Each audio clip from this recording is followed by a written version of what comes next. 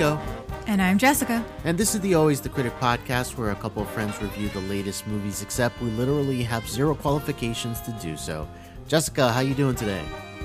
I'm doing wonderful. I had my favorite shrimp rolls from HelloFresh tonight. So it was like the first meal that we ever had from HelloFresh. And now we are here a couple of months later having it again. And it's just like the best thing. I don't know. Yeah, I remember the first time you mentioned it here on the show. And now it's been an entire cycle. Full circle, because now they're like throwing it back into the menu again. Right.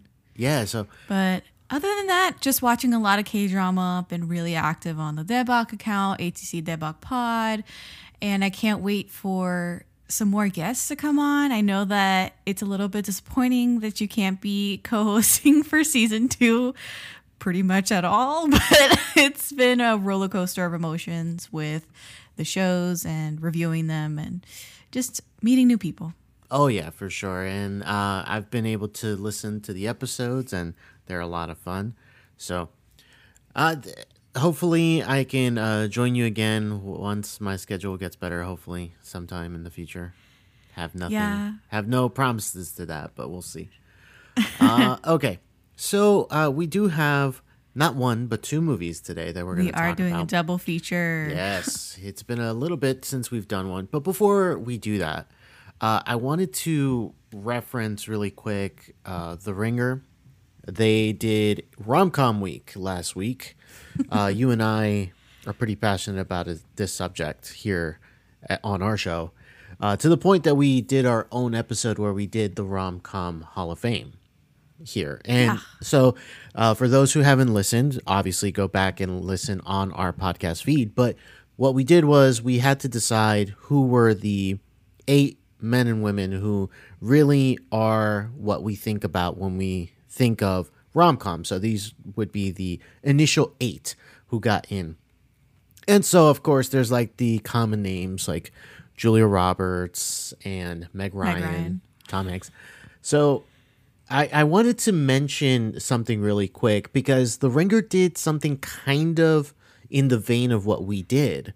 And so what they did was the history of the kings and queens of the rom-com. And what they did was they broke it down by era. So they kind of went all the way back to like the 30s and 40s. And like they who were the kings and queens of that era. And they declared it Katharine Hepburn and Cary Grant. Oh, okay. I was thinking Clark Gable possibly, but Cary Grant. But they definitely made it Cary Grant only because like when you look at all the movies he did in that time period, it all has like that, very fun back and forth. And Katharine Hepburn was right there with him. Then they skipped over to like 50s to 70s where there's a little bit of a dry spell in certain parts of that time frame. But they ultimately give it to Audrey Hepburn at that time and Rock Hudson, which I am not as familiar. I haven't watched many of his movies, if any, actually. Probably haven't seen any. Now, 80s and 90s, this is kind of like where we entered with our rom-com episode, because we didn't really go that far back when it came to rom-coms, only because we kind of had in our heads, like, the modern rom-com kind of started in the 80s. Yeah. So, they have some candidates of who, Meg Ryan was a candidate, Billy Crystal, although he only has one movie in there. And of course, Tom Hanks was a candidate, Bullock, Grant. But they gave it to Julia Roberts as the queen of the rom-coms for that 80s to 90s period. And they gave Hugh Grant the king, which they both made our initial list. They both made our Hall of Fame, yeah. Now, here's the fun one, the 2000s. Oh, Lord. So, like, candidates. The waters get muddied in the 2000s. They do. So, Matthew McConaughey, Kate Hudson, Mark Ruffalo, Mark Ruffalo? Yeah, but if you look at it, view true. from the top, 13 going on 30, just like Heaven, Begin Again. Like, even though that one's not as much of a rom, but still. Jennifer Garner, Queen Latifah, sneakily.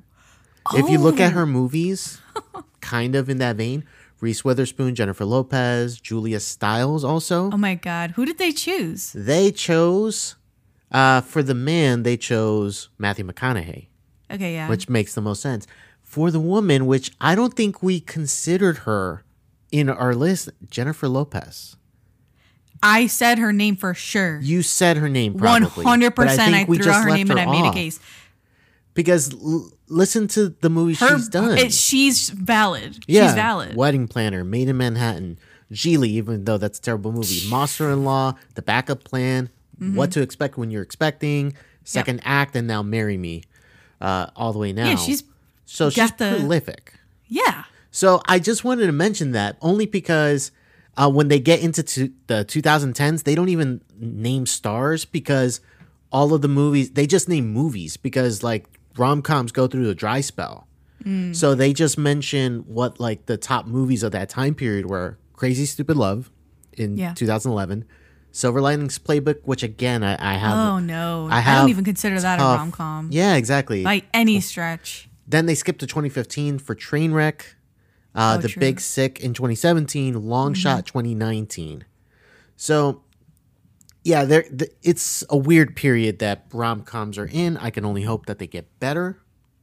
You know, we're in a weird time. Netflix kind of has the lane of rom-coms. I've said this before, yeah. Yeah, and now we just get rom-coms on Netflix, and it's so special to have them come out in theaters with actual bankable stars. So exactly. Yeah. Would you say that the movie from a couple weeks ago, The Lost City, is that a rom-com? Yeah, that's a rom-com. Okay. Then they do mention it as a way to start the 2020s. So we'll see. All right. So I just wanted to mention that also. Go ahead and check out our episode on that. That was a lot of fun that we had. They also had a top 50 rom-coms of all time. Jeez.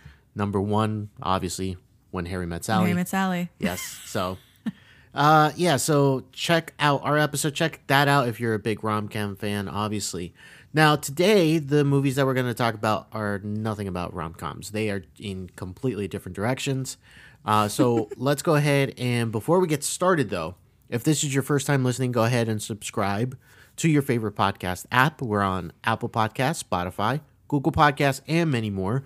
And if you do like us, go ahead and give us a review on Apple Podcasts, on Spotify. 5 stars goes a long way for us. Come and check us out on social media to stay up to date on our latest episodes and reviews. You can find us on the Twitter, Instagram, Facebook, and TikTok at Always Critic Pod. And if you're a fan, please consider becoming a patron. It's a great way for you to get involved and show your support. You can check out the page on patreon.com/alwayscriticpod. All right, today we are going to talk about the new film by Robert Eggers, and that is The Northman. Jessica, can you tell us what the movie is about? The IMDb synopsis reads, from visionary director Robert Eggers comes The Northman, an action-filled epic that follows a young Viking prince on his quest to avenge his father's murder. Yes. Now, this movie is co-written by Robert Eggers alongside Sjon. I think there's an accent on the O. Yeah, so Sjon is the spelling. So I'm not 100% sure, but it does star Alexander Skarsgård, who plays Amleth. We have, rounding out the cast alongside him, Nicole Kidman. We have Claes Bang. We have Anya Taylor-Joy, Ethan Hawke, and Willem Dafoe. This is the second Willem Dafoe movie for Robert Eggers. He was in The Lighthouse. Also, this is the second movie for Anya.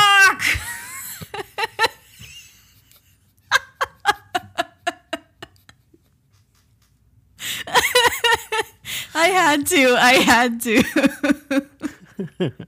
You're just like, what do I do with her? Yeah, man. Willem Dafoe was The Lighthouse. He was The Lighthouse.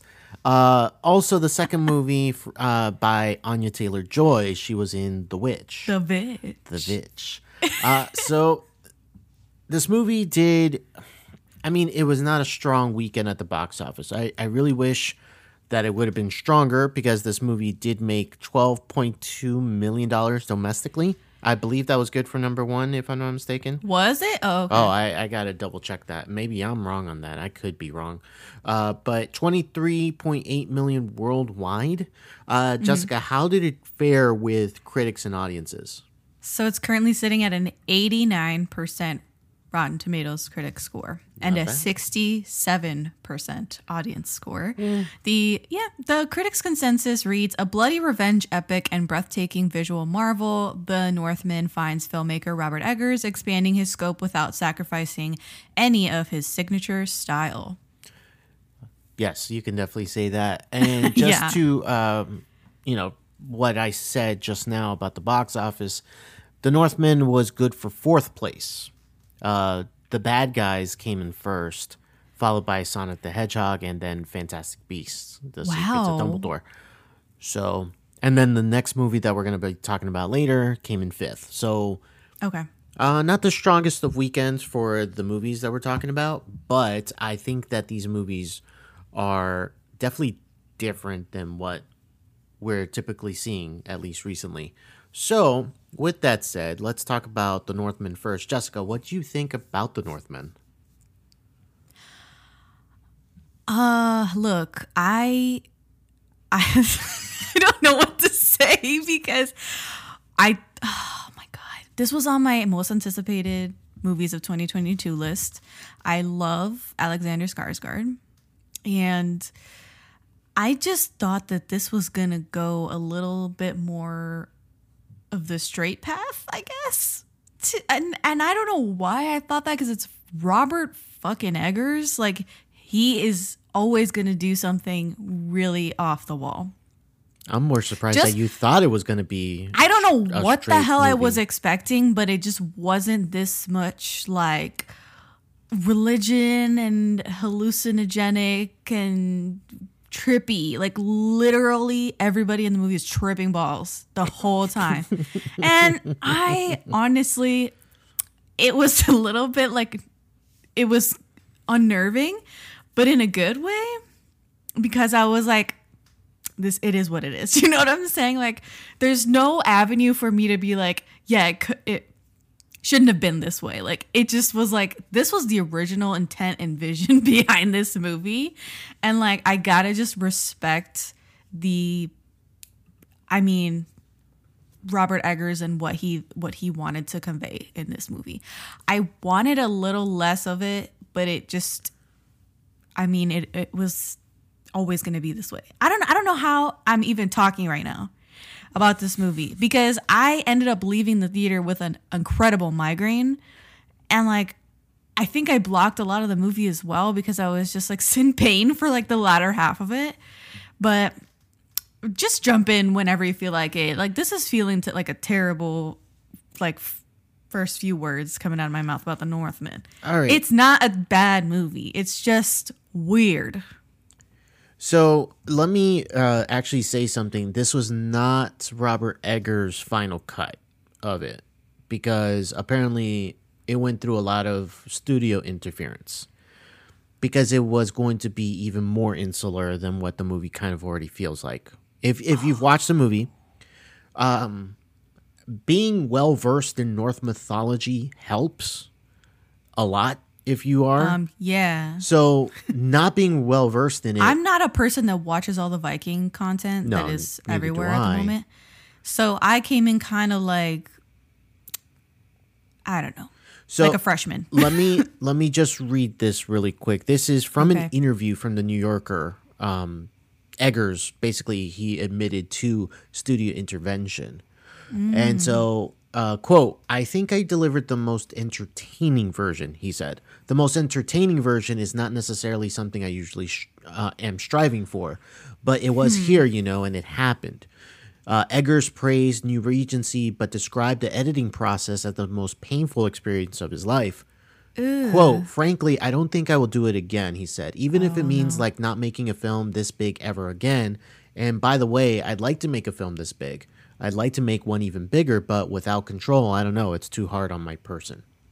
So Yeah, because he's an auteur. he is an auteur. We have to mention that because he's up there with Tarantino and Spielberg, and like, I don't think that he likes being told no. Like, it's his way or no way. I think I would really, if there's a comparison to make, him and Ari Aster kind of have like these very, like, they have They're fraternal a vision. twins. To me, they're fraternal twins. They're fraternal twins. They have visions for their movies, and what they want the movie to be about, what they want it to portray, and They do their research. Yeah, they do their research. They love the process. They love the details. And so in a movie like this, which I'll go ahead and say, I think this is a very good movie. Although I think here's my biggest issue here is that What's your gripe? The plot itself is a little thin in terms of this is just a revenge story, and that's pretty much it. You're not really getting too much of a plot that really has intricacies. Not really. I mean, sure, there's some, I would say, supernatural elements. Yes. Which he loves. Like, Robert Eggers loves that. He does. Like, muddying the waters of what is real and what is not. Yes, he does. And I did find myself being very entertained by some of the, I guess, not main plot thread, but the Norse mythology, where visions and different things that were happening in between what's real in the movie. I found myself entertained by that, but I think it might come down more to what the plot has Alexander Skarsgård doing, and also kind of Alexander Skarsgård in a way, because have you had a lot of experience with Alexander Skarsgård? I've had a little bit. Not I can't say that I've watched True Blood. That I know that's where a lot of people so let's know pause him right here, because I watched True Blood. Right, I know that's where a lot of people know him from. He was a vampire who was so old he was a Viking, and his name was Eric Northman. So this is the second time he's playing a Northman. Second time. I think I stayed around in the movie because of Alexander Skarsgård, and like he was fully committed to the role. He bulked up for the role. His body is like he's just an absolute unit in this movie. Right. A giant man. And I kept saying that to my sister. She's sitting directly next to me, and I was like, he's just so big. He's just massive. How did he do this? He is. And I think that's a testament to, I think we've seen this a lot in like Marvel, where they just jack themselves up for a role. That's true. And for him to do this on basically a sort of an indie movie, I don't think it's necessarily indie, but it feels that way when you're watching it. Don't tell the budget department that spent $110 million to make this movie. I see where they spent $110 million. They went to Ireland and they like... Oh, yeah, for sure. You know, Robert Eggers is gonna, make what he wants to make. Right. He's going to Robert Eggers. Yeah, he's going to Robert Eggers. He's a verb at this point. So here's my thing about it. I can't say that I can remember a Skarsgård performance and think, oh, that was good. What? Or memorable. Like, I've seen him in stuff, don't get me wrong. But I think he's flown under the Hollywood radar for a while. And it's only people that have watched True Blood that are like, Alexander Skarsgård is definitely one to keep an eye on. Yeah, but the thing is, True Blood ended in 2014. And yeah, I know. You don't have to tell me. Really, like, done anything, like substantial since. True Blood was his basically Harry Potter, and now he's doing the Daniel Radcliffe thing, and he's not truly concerned with, like, because I feel like he could definitely be in a Marvel movie just like his dad, and like make the big money and get the appeal from the masses. Yeah, he can. I feel like that's definitely on the table for him, but he doesn't seem too interested in doing that. No, it's not more of that. I don't think of him making. Otherwise, you would be saying different. That's not what I'm talking about. Otherwise, I feel like you would be saying a different thing and being like, "Oh yeah, Alexander Skarsgård, he's amazing," because you've seen him in all these things. No, that's not what I'm talking about. I'm not talking about him being a star. Like, he could be a star. That's not what I'm talking about. I'm saying he is a star. I don't think he is a star. Fine. I don't think he's the greatest actor, is what I'm saying. You don't think he's the greatest actor? He could do in this movie. He does one thing well, which is that brooding. But again, the movie. What are you talking about? The movie doesn't allow him. He's using his whole body to scream and howl and like chomp at the bit. What I'm saying is that this movie doesn't allow him to really do a lot It does allow him to do, of course, like the brooding and the physical nature. There is not of a lot of dialogue. Yeah, in this movie. that's another problem And with I the movie. think that's what you're I'm saying. missing. That's what you're missing is we don't have the level of dialogue that's like in The Witch, for instance. Yeah, we which is don't. like all dialogue. Yeah, and that's what I think. And in dialect as well. That's what I think comes the problem with the movie is that because there's such a lack of dialogue, it kind of hampers the the different roles, and not only his role, but also the uncle's role. Like there's not enough there. There's not enough even in Anya Taylor-Joy's character. So since the dialogue is so limited and so small, it kind of puts us in a point of, well, we really have to rely on either the charisma that they give off or the whatever feeling or emotion they're supposed to give off on camera. That's what we have to rely on. And that's the only thing we can rely on. And it works in a lot of moments, but I just think there's just times where it just feels like it'd be nice to see a little bit more from the characters because Okay, I have to disagree. And I didn't even love this movie. Right, exactly. I mean, I think I probably liked it more than you, most likely, but I still have that criticism where I wanted more from the characters. I wanted to see like more of a vulnerability.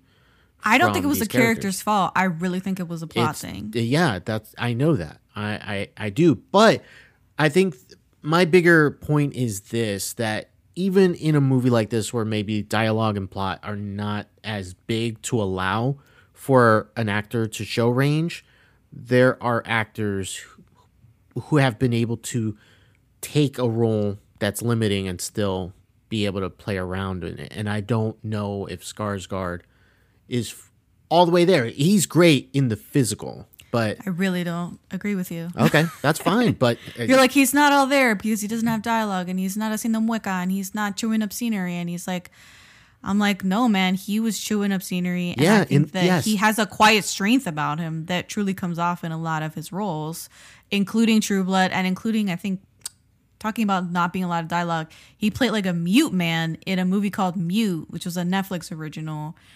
with the ageless man from Ant-Man. What's his name? Paul Rudd. Do you see how I remember him in my head? Anyway, Alexander Skarsgård played a mute person in that movie and still was like very endearing and you're like rooting for him. So I don't think that you're like necessarily into Alexander Skarsgård's brand of acting, but I am. Yeah, I'm not. Punto. There it is. So, yeah, but let's talk Nicole, I'm not wrong, because I think she has. You are wrong. No, I'm not. Yeah, man. Okay, fine. So let's talk about Nicole because she is also credited, I think, top billing. Yeah, but like she doesn't have too much to do, but she does have a pivotal moment. She sinks her teeth into one of the final sequences, and you're like, oh my God, because it was very twisty at the end. Yes, it was. And she totally kind of leaps off the screen a bit. Like you're just like, oh my God, like you're very into her character at that moment. I don't have a lot of experience with, is it Claes Bang? Is that how you say his Claes name? Bang. Yeah. Neither do he I. reminds me of like a Mads Mikkelsen. You know who I kept thinking about when I kept seeing him on screen? Not that he was giving a performance like that, but Daniel Day-Lewis. Oh. Like I could have totally seen, like, if you put Daniel Day-Lewis there, like I could have totally seen it happen. But yeah, you're right. He is not someone who is well known here in the States because he is a Danish actor. He is obviously, when you go to his IMDb, he is known for this now, and it just came out. But he's also known for The Square, which was a movie that won the Palme d'Or at Cannes a few years ago. And he was also in the bad remake, unfortunately, of the Girl in the Spider's Web, which was like a continuation of The Girl in the Dragon Tattoo. from 2018. So he hasn't been really in too much here in the United States. He's definitely done some more stuff across the pond. So, but let's see if he starts getting a little more roles here and there. But yeah, I think that the nature of his character is pretty much, one dimensional, but for a purpose. For a purpose of True. he has to be the antagonist. He has to be the driving force for our protagonist to go after. Yeah. Anya Taylor-Joy, can you see anybody else playing this role? Like, because I know. Honestly, like, I was like, it's like she's this witch character. Yeah, I don't even know what to call her. I don't know what to call her either. Like, well, her character's name is Olga of the Birch Forest. And she even has a monologue, like talking about being one with the earth and like talking and everything. Yeah. Yeah. Like, maybe I'm not as much of a hippie, for lack of a better word, to kind of be into the whole like tripping mushrooms kind of aspect of the movie. But yeah, Anya Taylor-Joy kind of felt like she had fun like doing this. For sure. I hate the age gap between Anya Taylor-Joy and Alexander Skarsgård, because as much as they're both beautiful people, it's a 20-year age gap between them. She's 26 and he's 46. And I just have to throw that out there. I don't care if you think I'm a prude. I don't care. Like, it really unnerves me, and I will point it out every chance I get. So there you go. Yeah, at this point, I don't care. I know you don't care. Yeah, a lot of people don't care. I don't. If it's two good-looking people, I don't care. So we have two other people in this movie. We have Ethan Hawke and Willem Dafoe. They really were able to just like come in and just like, hey, you want to work for a couple days? Because they are not in this movie for very long, especially Willem Dafoe. Willem Dafoe is in two scenes. Like, I counted them. There are two scenes with this man, and one of them is like quickly, like, if you are not looking, directly at him, you won't realize it's him. And then the other one is in this insane scene involving Ethan Hawke and the child actor who plays Amleth. Yeah.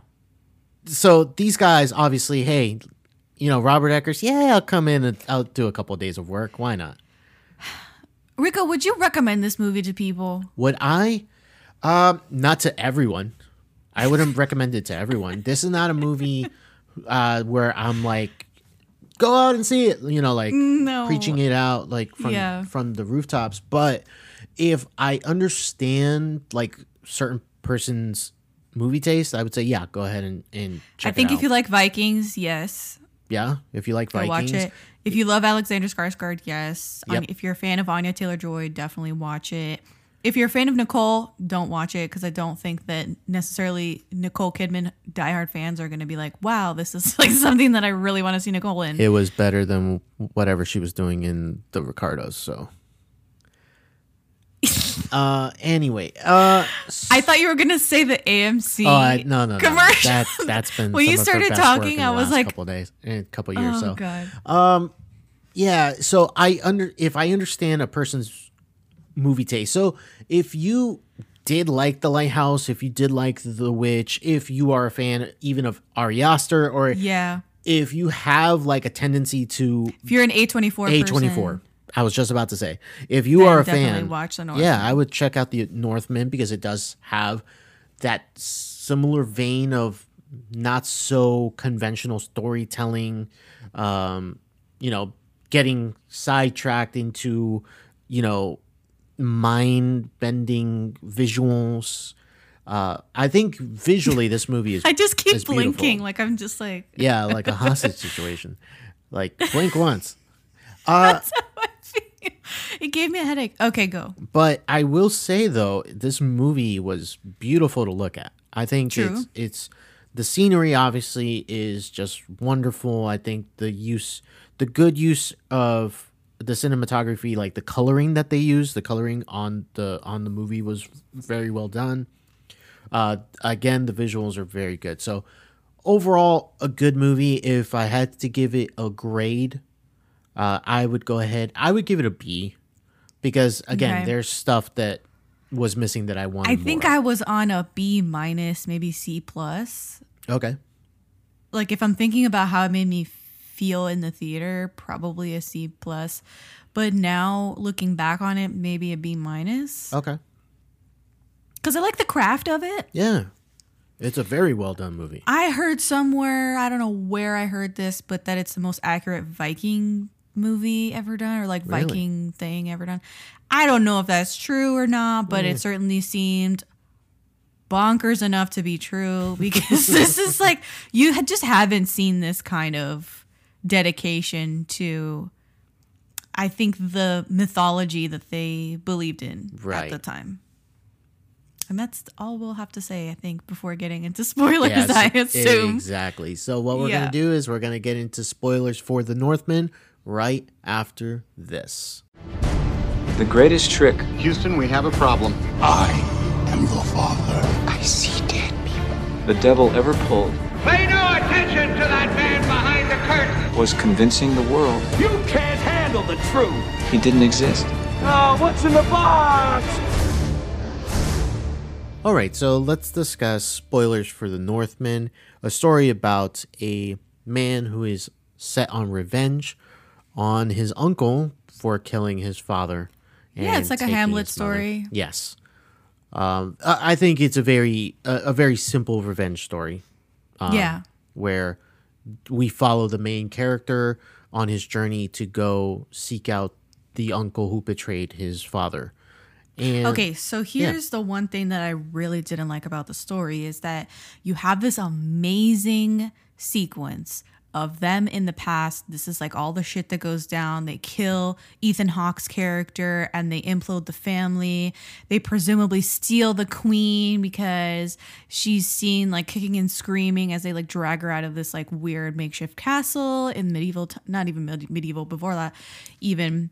And you have this time jump, and in the time jump, you find out that Alexander Skarsgård's Amleth is now like a free roaming Viking, essentially. And through the grapevine, he hears that the kingdom that was stolen from him by his uncle is no more. Like he basically lost it to like the Norwegians or something. yeah, they lost it. And then his whole like clan up and left and started becoming sheep farmers in Iceland.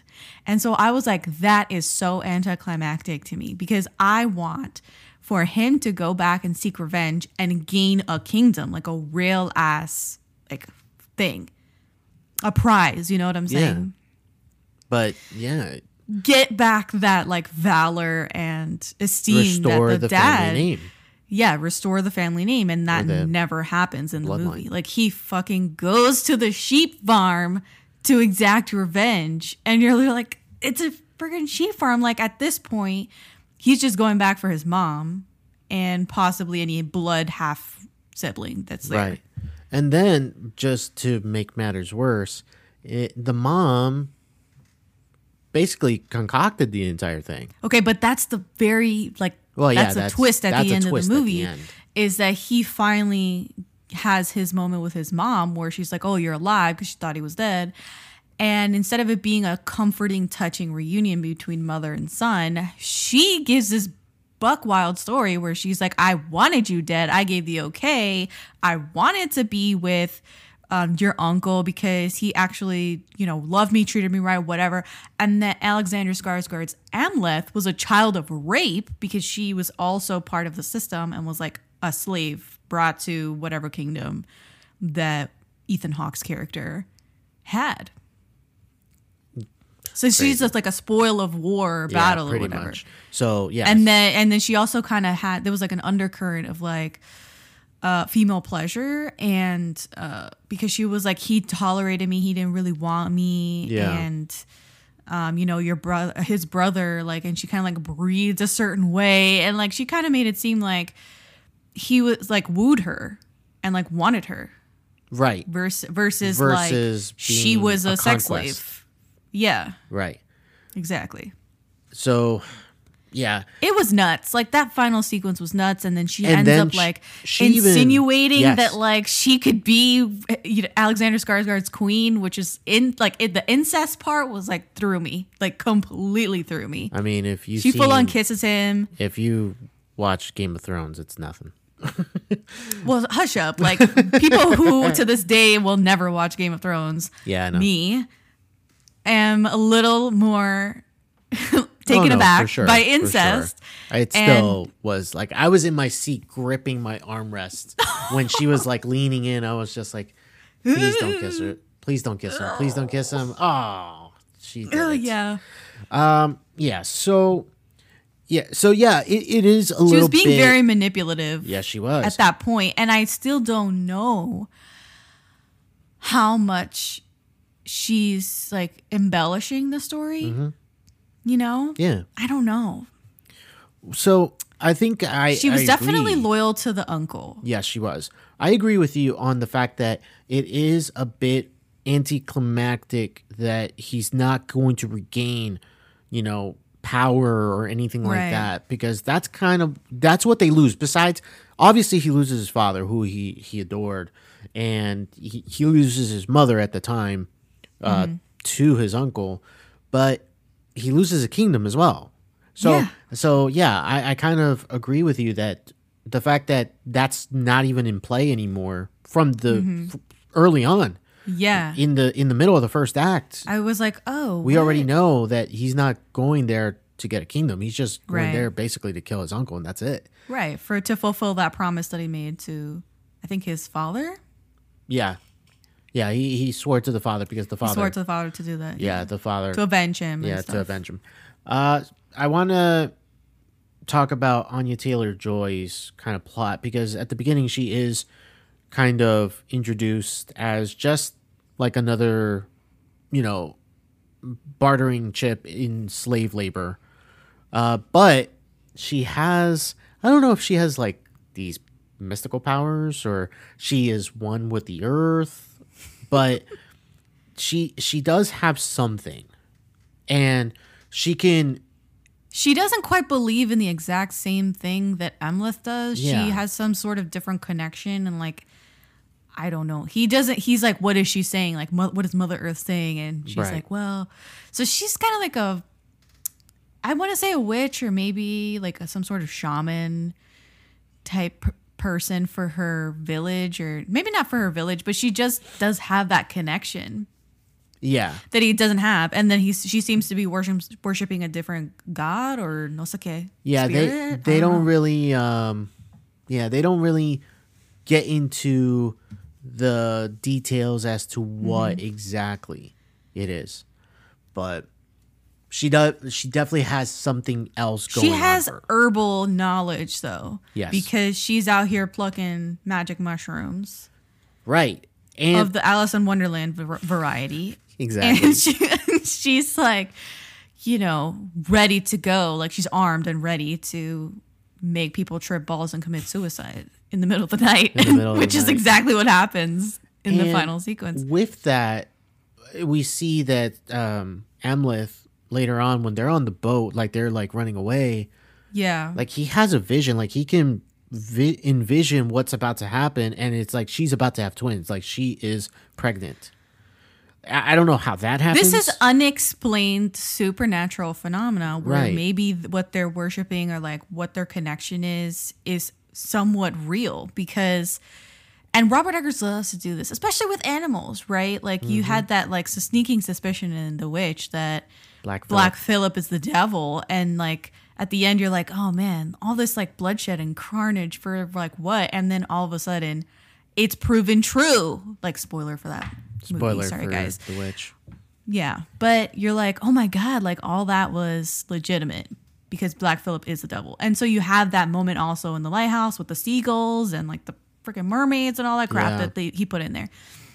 And in this movie too, he does have this like supernatural proxy in the form of those like crows or Yeah. ravens or whatever they were, who ended up being like the spirit of Ethan Hawke's character, Yeah. King Arvindil, who like once he gets on the farm, they have that scene of like Nicole Kidman like trying to shoo away all of like the birds that are surrounding their home heap that's in the ground. Yeah. And at the end, they tie him up. They tie Emleth up and like leave him kind of halfway dead. And what frees him from his bonds is like a bunch of crows, or like I don't know. They're just large black birds. I don't know the difference between like a crow and a raven. And a but yeah. You know, that truly did happen. Like there's no doubt about the fact that he was freed by a bunch of birds. Exactly. So like he was working what the hell together. possessed the birds? Yeah, like that had to be part of this like mythology or like lore that exists within this community. And then just to bring it back a little bit in the movie is after they pillaged the village, Skarsgård. Which village? Anya Taylor-Joy's village? Yes, that village. Okay. Skarsgård goes into a building that it's already been burnt down, and he has a vision of like this Bjork, first off, it's Bjork. But she is like supposed to be like some type of goddess with no eyes, but she can see everything. And has a full-on conversation like with Skarsgård's character. Yeah, she starts prophesying like what's going to happen, where he should go, who he should meet, in very vague terms, obviously. Of course. Can't just give it to them. No, you can't just give him like The names, dates, answers. and places. Come on. No. But, you know, she gives him some stuff that he can go off of. And truly that scene, again, like, is part of this supernatural bit that Robert Eggers likes to throw in, because it could be that he's drunk and like is just seeing crap and hallucinating, or it could be that this oracle is real. I think Robert Eggers wants you to err on the side of it's real. Right. In all of his movies. In all of his movies, he always has that sense of, is this really happening? You know, that type of thing. I think it is. Yeah, I think so too. I think there is a sense of there's some type of reality there for sure. So the movie. What'd you think of Bjork? I mean, what'd you think of Bjork? Bjork, I mean, it's a crazy character that comes out of nowhere. Crazy character. But in the realm of the movie, totally makes sense. Like it makes I like what they sense. did with her voice, because she wasn't just like speaking, but at the same time, it seemed like she was whispering. Yeah. And so that effect of like layering the vocals was like very unnerving and kind of scary. But at the same time, you're like, I want to hear more. It's somehow very comforting as well to hear the whisper in the background. I love the headdress and like how they like put her together. I was just like, yeah, this is really good costuming. And to like me. the dangling shells that like would cover her eyes where her eyes were, because you can't see her eyes, and it's insinuated like they were like taken out, or because it's like black. Yeah, Right that's around her just- eyes is black, and Yeah. but these like A void. dangling shells that like take place of where her eyes would be. Yeah, it's super unique character design. Okay, now we can move on. Now, so the entire movie kind of leads to the prophecy of meeting at the gates of hell, which is there's a volcano on this land. Listen, I thought that meeting at the gates of hell meant like we were going to delay satisfaction, delay the revenge until we were all dead, and we were going to like fight in the afterlife. And like, look, that is not the case at all. Hell is a real place, and it is the base of this volcano that's in Iceland. And I was genuinely surprised. I was genuinely not seeing it coming that the final sequence was inside a volcano. Right, pretty much. Lord of the Rings style. And I mean, Were they that fighting alone, nude? they were fighting nude. They were, 100%. They were insinuating that they were fighting nude. Yeah. Obviously, the actors were wearing like little like tangas, Yeah. but they were fighting in the nude. They were. Like this is like Olympian style, like, you know, Yeah, I totally got nuts. It's Greek vase style. that. It was. Vase. I do like that they basically foreshadowed this death earlier on, but in a different way. That it was when he got rescued and he's basically on a horse, and a Valkyrie is riding him out, and they jump off a cliff, and it's still flying up to like the pearly Oh, that was a gates. great sequence, though. I thought it was beautiful, and was a great but sequence. it insinuated My sister still thinks that there's braces on the Valkyrie. that Dental, like, braces. that was the- Orthodontia. that was the that was the hook. And from I her was like, helmet. no, homie, not that. I'm not talking about that. Literally, her teeth had like little, it was like 2 lines on every tooth. Yeah, And it's it not looked like dentist. braces. It's not braces. It's not braces. But you could, I don't blame you for thinking it is braces. She swears that it was braces. I'm like, no, it was like painted on or something, like a marker, just 2 lines on every tooth. Yes, but the traveling up to like the pearly gates. That was amazing. It was. And so then we get, we actually get the satisfaction of once he kills and at the same time is killed by his uncle, like they both take that stab at the same time pretty much. He cuts off his uncle's head and his uncle stabbed him right through like his chest. Mm-hmm. So they both die, and then we get that final image of the Valkyrie riding. Talking about the Valkyrie riding into Valhalla or Valhalla. I mean, they didn't say Valhalla. They said like Valhalla. Yeah, But they said Valhalla. it reminded me of like the wheat in Gladiator that keeps like, it's like a recurring thing, right? And it is foreshadowing his death, and he sees it like when he's like bleeding out and crap like that at the end of the movie. So that to me was a very similar sort of thing where you have this warrior who his job isn't done, his revenge isn't done yet, but like he's gonna die, no question. Yeah, he is. Did you I can't even say it. Oh, it's okay. It's Suspect okay. that he wasn't going to make it out of the movie alive? Absolutely. Yeah. The movie started and I was like, he's not gonna he's not gonna make live. it. Who thought this was gonna have a happy ending? Good question. I have no idea. Because That he was gonna sail walked off to in. like some other European country with a pregnant Anya Taylor-Joy. Like I'm like, there's no way Yeah. that he's not finishing this. I walked in thinking, no way he makes it out of the movie alive. And the Yeah. movie just keeps reinforcing it pretty much throughout. Like, oh, this guy is just seeking his death. Mm-hmm. He wants to go out in a blaze of glory. Pretty yeah, much. exactly. That too. Yeah, and then finally the whole like, oh, he's gonna have kids. Oh, he's definitely not gonna see his kids. be Yeah. born. So this movie, I enjoyed the movie. Is it his best? No. Robert Eggers. I mean, is it his best? I don't think movie? this is It's Robert not. Eggers' best movie. I think it's one of the better movies of 2022, but Yes. it's not for everybody. It doesn't have mass appeal. It's very strange. There's at one point like Ethan Hawke is burping and his son is Farting. farting Yep. to like ensure that, or just to signify that they're human and not beast in this like strange ritual that goes on in a hut with a half naked Willem Dafoe. I mean, this is all like not even exaggerating. That happens in the movie. That happens in And the movie. Yeah. I Yeah, don't no, know, like, I that's the kind of completely- thing that I'm like, I don't know if I can like get behind that and like buy the Blu-ray on this one, Robert Eggers. I'm sorry, because like it is such an experience to watch it, and I almost feel like it's a one and done kind of thing. I can see that.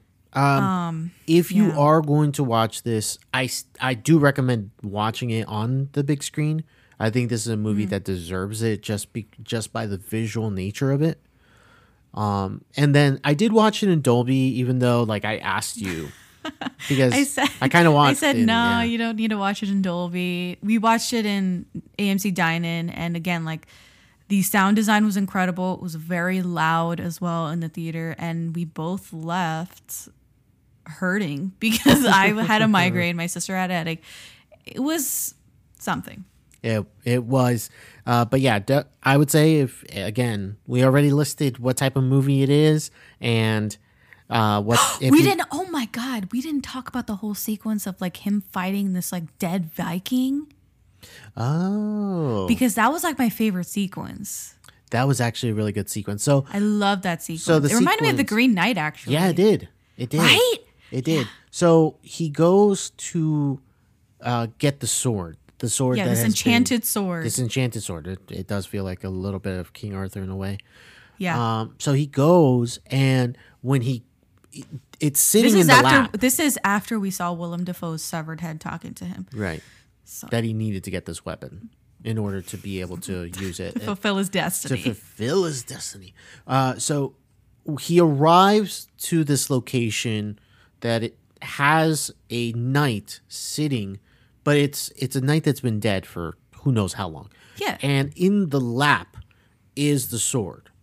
Mm-hmm. So when he goes to reach for it, the knight hangs onto the sword and wakes up. So it's like a decrepit skeleton inside of knight's armor. But it's giant. Giant. If I said Alexander Skarsgård was giant, this dead knight thing at least like was 8 feet Goliath. And, and starts, hitting Skarsgård. He sends him flying across the room. And so, but then the triggering of the moonlight is kind of what stops the knight. He kind of walks around the area where the moonlight's hitting to try to continue the fight. And they kind of hinted at that too when they were giving him that portent. They were like, the moonlight is the key or something. They said some shit like that. And so it kind of made sense that he could fight using the moonlight as a shield or whatever. Yes. And yeah, it was a wonderful sequence. And then beautifully choreographed. Yep. And just visually stunning. Yeah. And then he defeats the knight. But then after he defeats this is why I said it also reminds me of the Green Knight, because the Green Knight did the same thing with a very similar character, and then psych, it never happened, or happened in our head, or happened in a different dimension. I don't freaking care. It didn't happen. They restart the scene, and in this second time, he reaches for the blade and he's able to take it. Yep. And then that knight or whatever crumbles, and you're like, oh. But then there was an enchantment on the sword because he couldn't use it in the daytime. Couldn't use it during the daytime. Couldn't unsheath it in the daytime. Couldn't unsheath it even when he was like in the shadows. There was a moment where he struggled to try to like pull it open and he couldn't. So yeah, he had to use it in the moonlight. In the moonlight. Yeah. I think the only time he could though was when he was about to die. When he was about to die. And that's when he was at the gates of hell. Yeah. The volcano base. It was still daytime, and he was able to unsheath that sword. Yeah. So that was the most interesting thing about the movie. Him and the enchanted sword and like getting it, and cool to that was the best part. See a little bit more of that, or yeah. If you're really going into like enchantment, because it felt like very classic Excalibur kind of thing, and we're all familiar with that story, and I don't know, they could have just done something with it, like a Viking Excalibur. Like, why aren't we talking more about that? Like, what happened to this sword? Yeah, that would have get been here? Cool to like. Who's gonna get the sword now? Yes, who inherits the sword? Who's gonna go into the gates of hell to get the sword now? There, there you go. All right, I think. All right. Anyway, I think we talked a lot about this movie. Yeah, we've talked a lot about the movie. Again, check it out if you want to.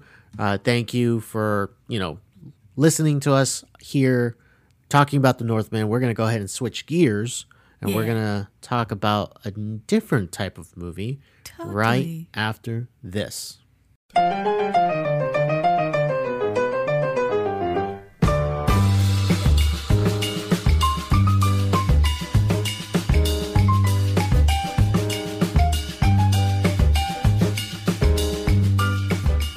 All right, so we're going to go ahead and talk about our second movie, and that is a brand new film starring Nicolas Cage, and that is The Unbearable Weight of Massive Talent. Jessica, tell us, what is this movie about?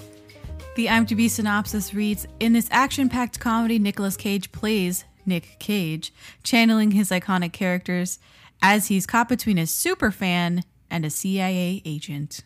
This movie is directed by Tom Gormican, written by him as well, and alongside Kevin Etten. Like we said, it does star Nicolas Cage. It's alongside him stars Pedro Pascal, Tiffany Haddish, Ike Barinholtz, along with others as well. The movie itself again, we mentioned it earlier in the episode, made $7.1 million domestically, $9.5 million worldwide. That Good for fifth place. Good for fifth place. Jessica, how did critics and audiences receive this movie? They loved it. It's got an 88% Rotten Tomatoes critic score and an 87% audience score.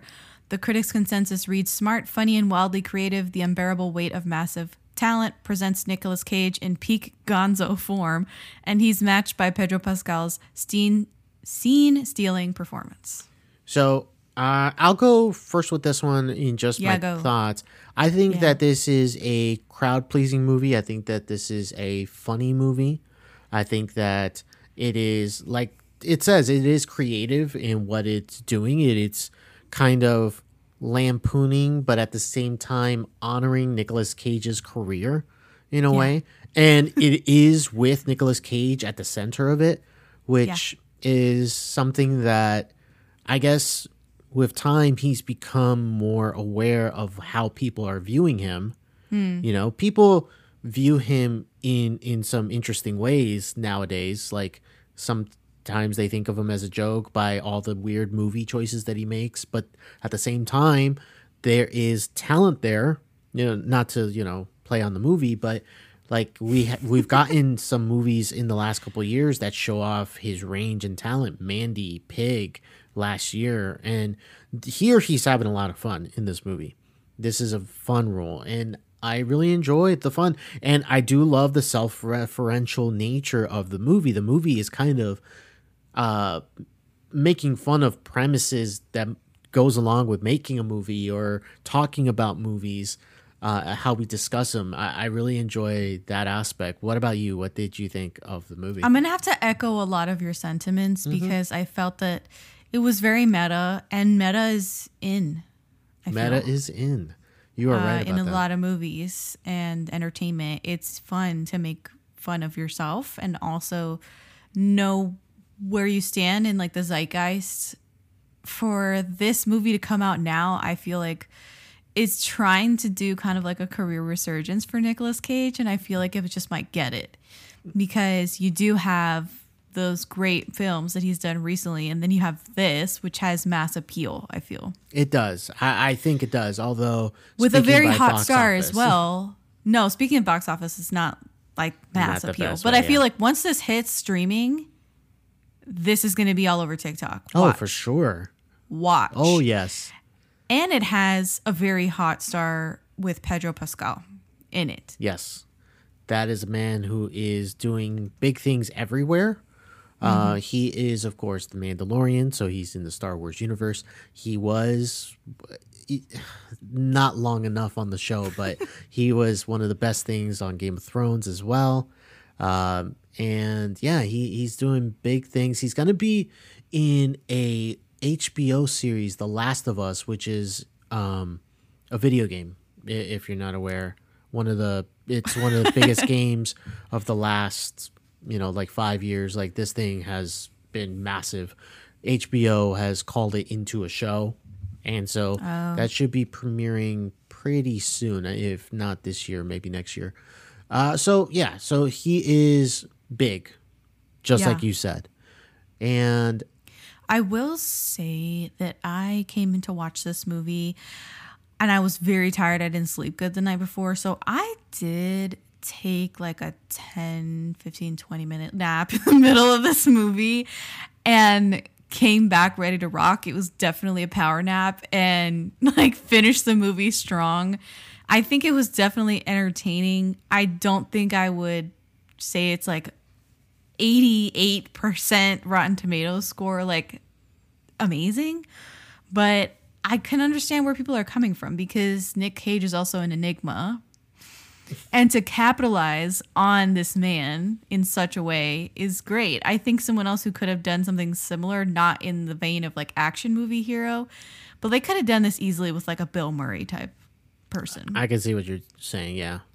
And kept the title, The Unbearable Weight of Massive Talent, and had it be more in the vein of comedy legend. Yeah, I can imagine that.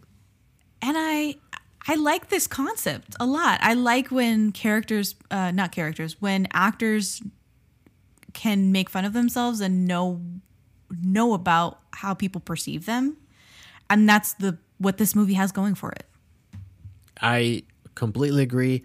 So we already talked about Nick Cage, Pedro Pascal, great stuff throughout. And it's funny that they say scene stealing because, yeah, there's a lot of moments where he's in a scene with Nick Cage and he's the funny one. He's the one really bringing the energy. So I really enjoyed that.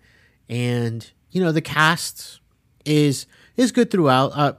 I don't think they use enough of Haddish and Ike Barinholtz. No, not at all. Because those two are very funny comedic actors, and it honestly could have been anybody. They're not playing funny roles. No, they're not. They're playing kind of straight. Yeah. And I almost feel like they just could have given it to somebody else who's like on the up and up versus Tiffany Haddish and Ike Barinholtz. Like they didn't need to do this movie. No, they didn't. And unless they would have beefed up their parts with more comedy, if they would have done that, sure, cast them in the movie. But I think you have a spectacular bromance with Nick Cage and Pedro Pascal that you don't need this like straight-laced CIA agents kind of like on the periphery. It just kind of brings down the movie to me. Like I did not give a shit about anything they said. No. they were just plot movers, to be quite honest with you, and it could have been anybody else. Yeah, it could have been anyone else. You are right about that. So I think, do you have anything else that you want to say about the movie before? No. Let's talk spoilers. All right. So for a letter grade, if you're grading the movie, I will also, I would give this movie a B+. B+? Okay. I'll give it a B- as well. Yes. Is that also same as the Northman? Also the 15 minutes that you missed when you slept? We're going to talk about spoilers for The Unbearable Weight of Massive Talent right after this. The greatest trick Houston, we have a problem. I am the father. I see dead people. the devil ever pulled Pay no attention to that man behind the curtain. was convincing the world You can't handle the truth. he didn't exist. Oh, what's in the box? All right, so let's go ahead and talk spoilers for Massive Talent. That's how I'm going to shorten it from now on.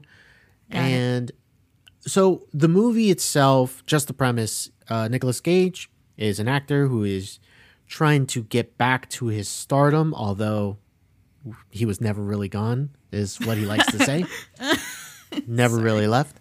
But he is trying to find the role of a lifetime to kind of change where his career is. While he's doing this, he is invited at a $1 million rate to a birthday party in Spain. And so obviously he wants to decline it, but because he gets turned down for a role yet again, he decides not only to accept the offer, but also to declare, I'm retiring from acting. So he flies to Spain, meets Pedro Pascal's character. Javi is the name. I keep remembering. I am Javi. I am Javi. And then he does his, it looks like, I don't know what to. Bowing. The bowing with it's like a wuxia, kind of yeah. bow with the fist to the palm. Yeah, it's so funny.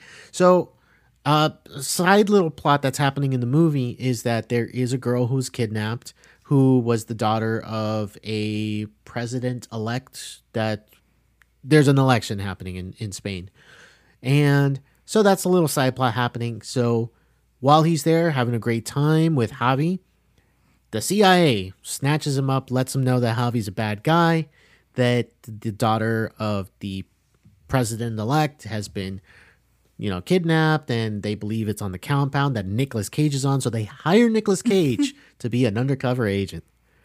And he goes around snooping, but still has to put up the front that, he wants to be friends, and it chaos ensues, but we'll get to more of that in just a bit. I really like the self-referential nature of the movie. Obviously, they make a lot of reference to Nick Cage himself. They talk about his movies. The movie opens up with a scene from Con Air with that glorious mullet of a hair that he has in that movie. We get other scenes from other movies that just happen to be playing on TV. Little things like that. I love this. You know, I wonder if that's his life or if that's what it feels like to be a movie star. Where your face is just casually on TV, on cable. You're waiting for things at the airport, in different places, and like you're there. That's your right. You're on the screen. You're looking up and like they're showing Face Off on TNT. Yeah. So it's got to be weird. It's got to be weird. It's got to be weird. Like, side note, like I have in the last like 2 months. Yeah. Every time I turn on AMC, what movie is playing? A Few Good Men. That's not even a joke. Like, I have gone to AMC during the day on my days off. Yeah. I'll be flicking around, and what's playing? A Few Good Men. And what do? Of course, I stop and watch. But because you can't handle the truth. But can you need me on that wall. Sorry, I'll keep going. But can you imagine someone like Sidney Pollack, who's in that movie, Lieutenant Weinberg? He's scrolling through TV and he like stops and he like sees himself like deliver the lines like, if I had to pick you or your father to be that lawyer. Like, can you imagine just being that person and you see yourself on TV? It's got to be weird. Right. But for someone like Nicolas Cage, who was at Everywhere. one point one of the biggest action stars in the world. Yeah. Like, yeah. it's got to be something else. So I wanted love him that. for some reason. I thought they were going to talk about his teeth a little more in the movie because I'm intrigued that he even made it in Hollywood with that set of veneers. And actually, if you look at the Oscar-winning movie Moonstruck, I'm confused that he was even cast at all because his teeth in that movie are just, this is what they put in dental textbooks. And I mean, I thought they were going to talk about his teeth. I feel like that's a topic. So I think the thing they talked about his different roles and like how he like chooses his projects. Like they allude to all this stuff, but they don't like talk about like getting hair plugs or like stuff like that. Right, like that they other were stuff. kind of kind. He was a to producer Nick on the Cage. movie. Yes. So I know. that's part and of I it. think that's why that they kind of didn't like go all in on Nick Cage. Right. Exactly. They didn't go all in on Nick Cage. Something else they probably could have gone in on is obviously he is a child of nepotism. They could have gone into that. He is a Coppola. He is a Coppola. But they said he did talk about changing his last name. Oh yeah, No, they he did. didn't. No, they didn't. They No. didn't talk about that. I'm But getting they confused with did the make video a I saw. reference somewhere in the movie where Javi is the one that is trying to like sell Nicolas Cage on a screenplay that he wrote specifically for Nick Cage. And Javi's cousin, who's like the real mob boss of the thing, he actually calls him Javi Ford Coppola at a certain point when he sees him. So Yeah. a little wink at least to the they family don't really name. go into, But no, they don't. Yeah, the They child don't. of nepotism. No, thing. they don't and go I into any of that apologize stuff. for like muddying the waters because I saw a video of Nick Cage talking about why he changed his name. Ah, there you go. Yeah. Yeah. So I like the dynamic of the movie, and I do like the self-referential nature that they reference what's about to happen before it actually happens in the actual movie. Because they're talking about making a script and it's got to be 2 characters and it's grounded and it's family drama and whatever. And then they introduce like this whole thing of what if we had a kidnapping and a daughter? And then they start referencing in the 3rd act, it becomes a blockbuster. Everybody loves it. And then that's what happens in the movie. Like it just becomes like an action movie with guns firing and car chases. So let me pause you right there because you're coming up on when I fell asleep.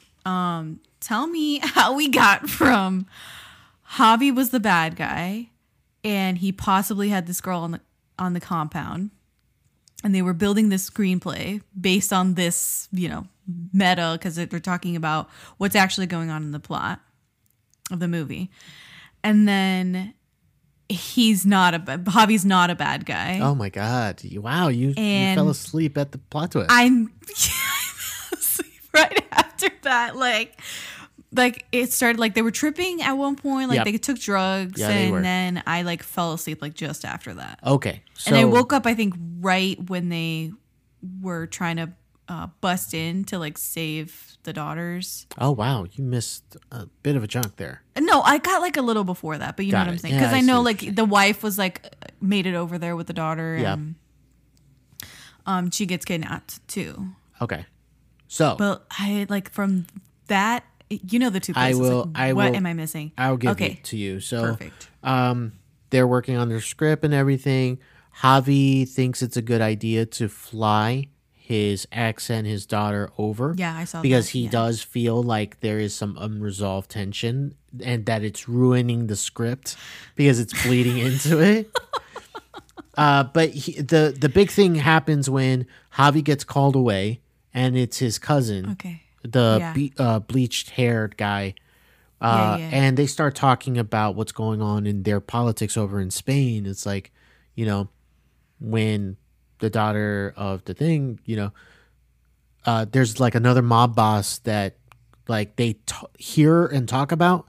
It's like there's a mob boss who's hasn't been seen in 15 years, and he wants to join forces I with heard us. this part. Yeah. Yeah, and so, you know, because now that the election's happening, we can get everything squared away. And Javi puts it together. Wait a minute. Did you kidnap the Did you do daughter? that? And he was like, yeah. And so there the audience learns Javi's not the bad guy. It's really Yeah. his cousin, although he is part of the family, of course. So, Right. but Javi is just like a But guy. he's the Michael Corleone of like. Yeah, he's the Michael Corleone. Doesn't He's the war hero. Yeah, he know doesn't really anything about the want family business. exactly. Yes, he does accept the money, of course, but he's secretly in love with Gabriella, who runs the olive agriculture business on the compound. Yes. Yeah. Okay. So yeah, I didn't know what she did. Like I Right. missed that part. So what she actually and then you probably saw where like he tells him, well, either I kill you or you kill Nicolas Cage. And so they go out. did. I didn't see that part. Oh, you didn't see? Okay, so No. here the cousin almost kills Javi, and he's like, well, you either I kill you because I don't believe you, or you kill Nicolas Cage, because he didn't believe him, that he didn't know that Nicolas Cage was working with the U.S. government. Right. He was able to find out like through some sound device was recording him when he was talking with the CIA. And so then at the same time, Nicolas Cage is telling his family, stay in the room. I got to do something before. So they go and they write out. They go to the clips. Let's clear our heads. Let's see how this third act is going to go. And they drive out there. They look at each other's shoes. They switch shoes because like they admire each other's shoes. But Javi is like so like nervous because he doesn't want to kill Nicolas Cage, and Nicolas Cage pulls out the golden guns that were at the statue, like ready to kill Javi because he thinks Javi is the bad guy and is going to kill I his missed family. that seemed like a good part. Oh, it was a good part. And so like they're like just like, what do you mean? No, that's not me. I'm part of the family. Of course, I can't leave the money away and all that. But then the cousins, henchmen come out of nowhere, start shooting at them because So they got to team up. yeah, because he probably realized that the cousin wasn't actually going to kill Nicolas Cage. So Yeah. now they're on the run, and the henchmen start chasing them, and just as they rescue, so they go back and they rescue a couple. They rescue the mom, and they rescue Gabriella. The daughter was taken.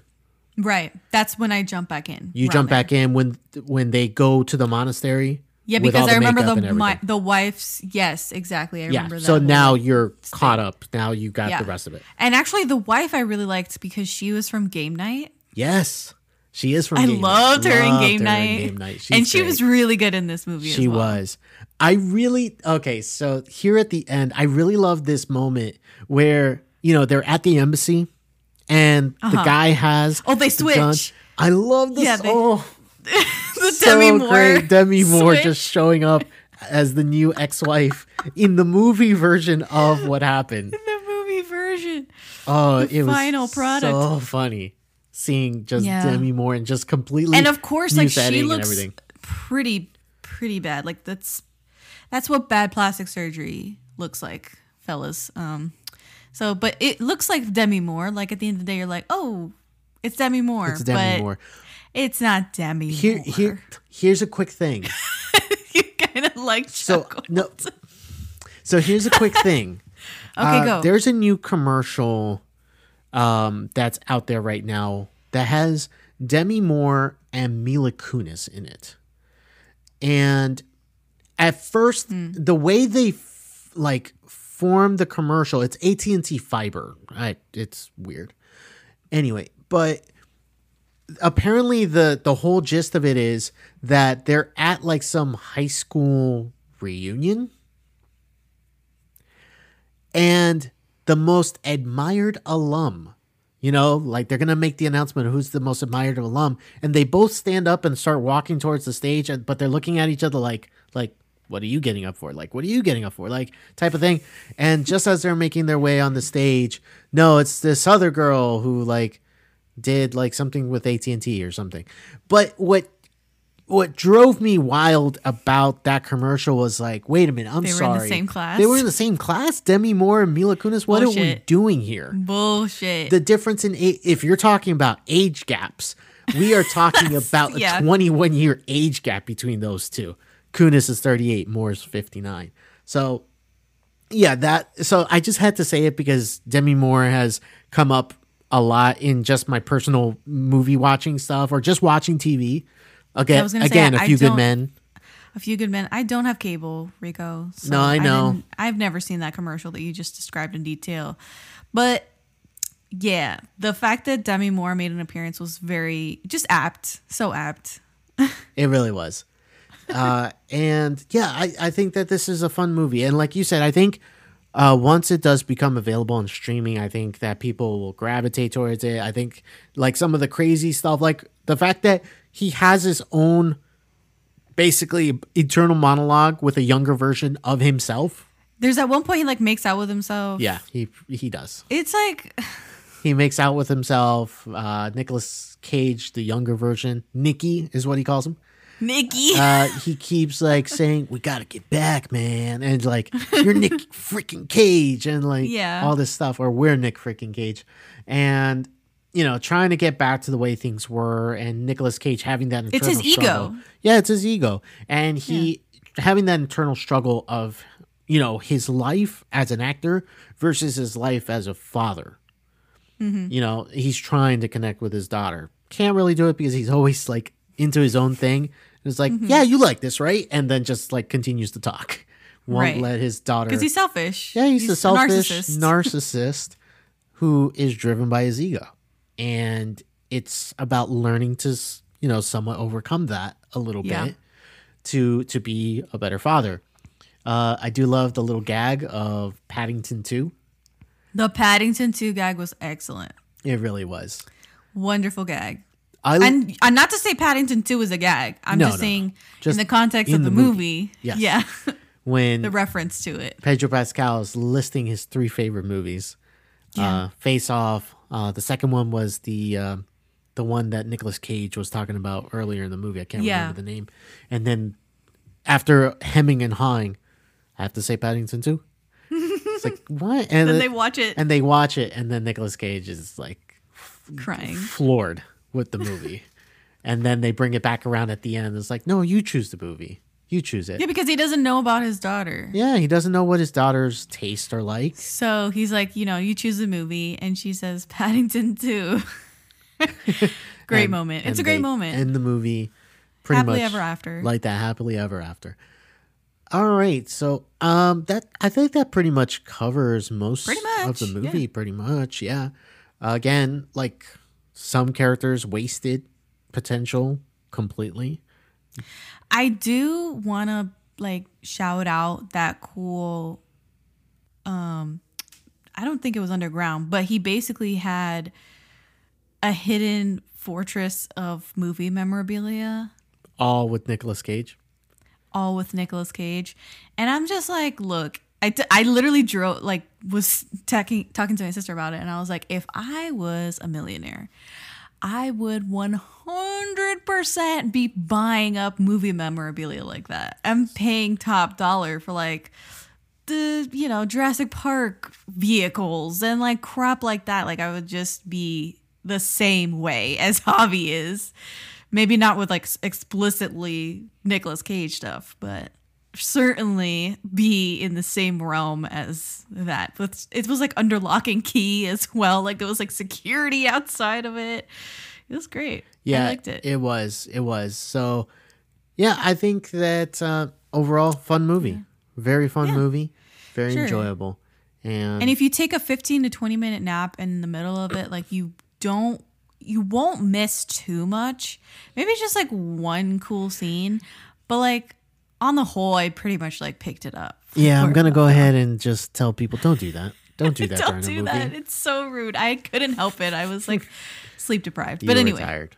No, I totally get it. All right. So with that said, that's pretty much a wrap on the 2 movies that we saw this weekend. Yeah. If you liked or even disliked either one of our thoughts on either one of these movies, let us know on social media. You can find us on Twitter, Instagram, Facebook, and TikTok at AlwaysCriticPod. If this is your first time listening, thank you for listening to us. We really appreciate that. Go ahead and subscribe on your favorite podcast app. We're on Apple Podcasts, Spotify, Google Podcasts, and many more. If you do like us, go ahead and give us a review on Apple Podcasts and Spotify. 5 stars goes a long way for us. And finally, if you are a fan of the show already, please consider becoming a patron. It's a great way for you to get involved and show your support. You can check us out on our page at patreon.com/alwayscriticpod. So with that said, that has been our episode. I'm Rico. And I'm Jessica, and this has been the Always the Critic podcast.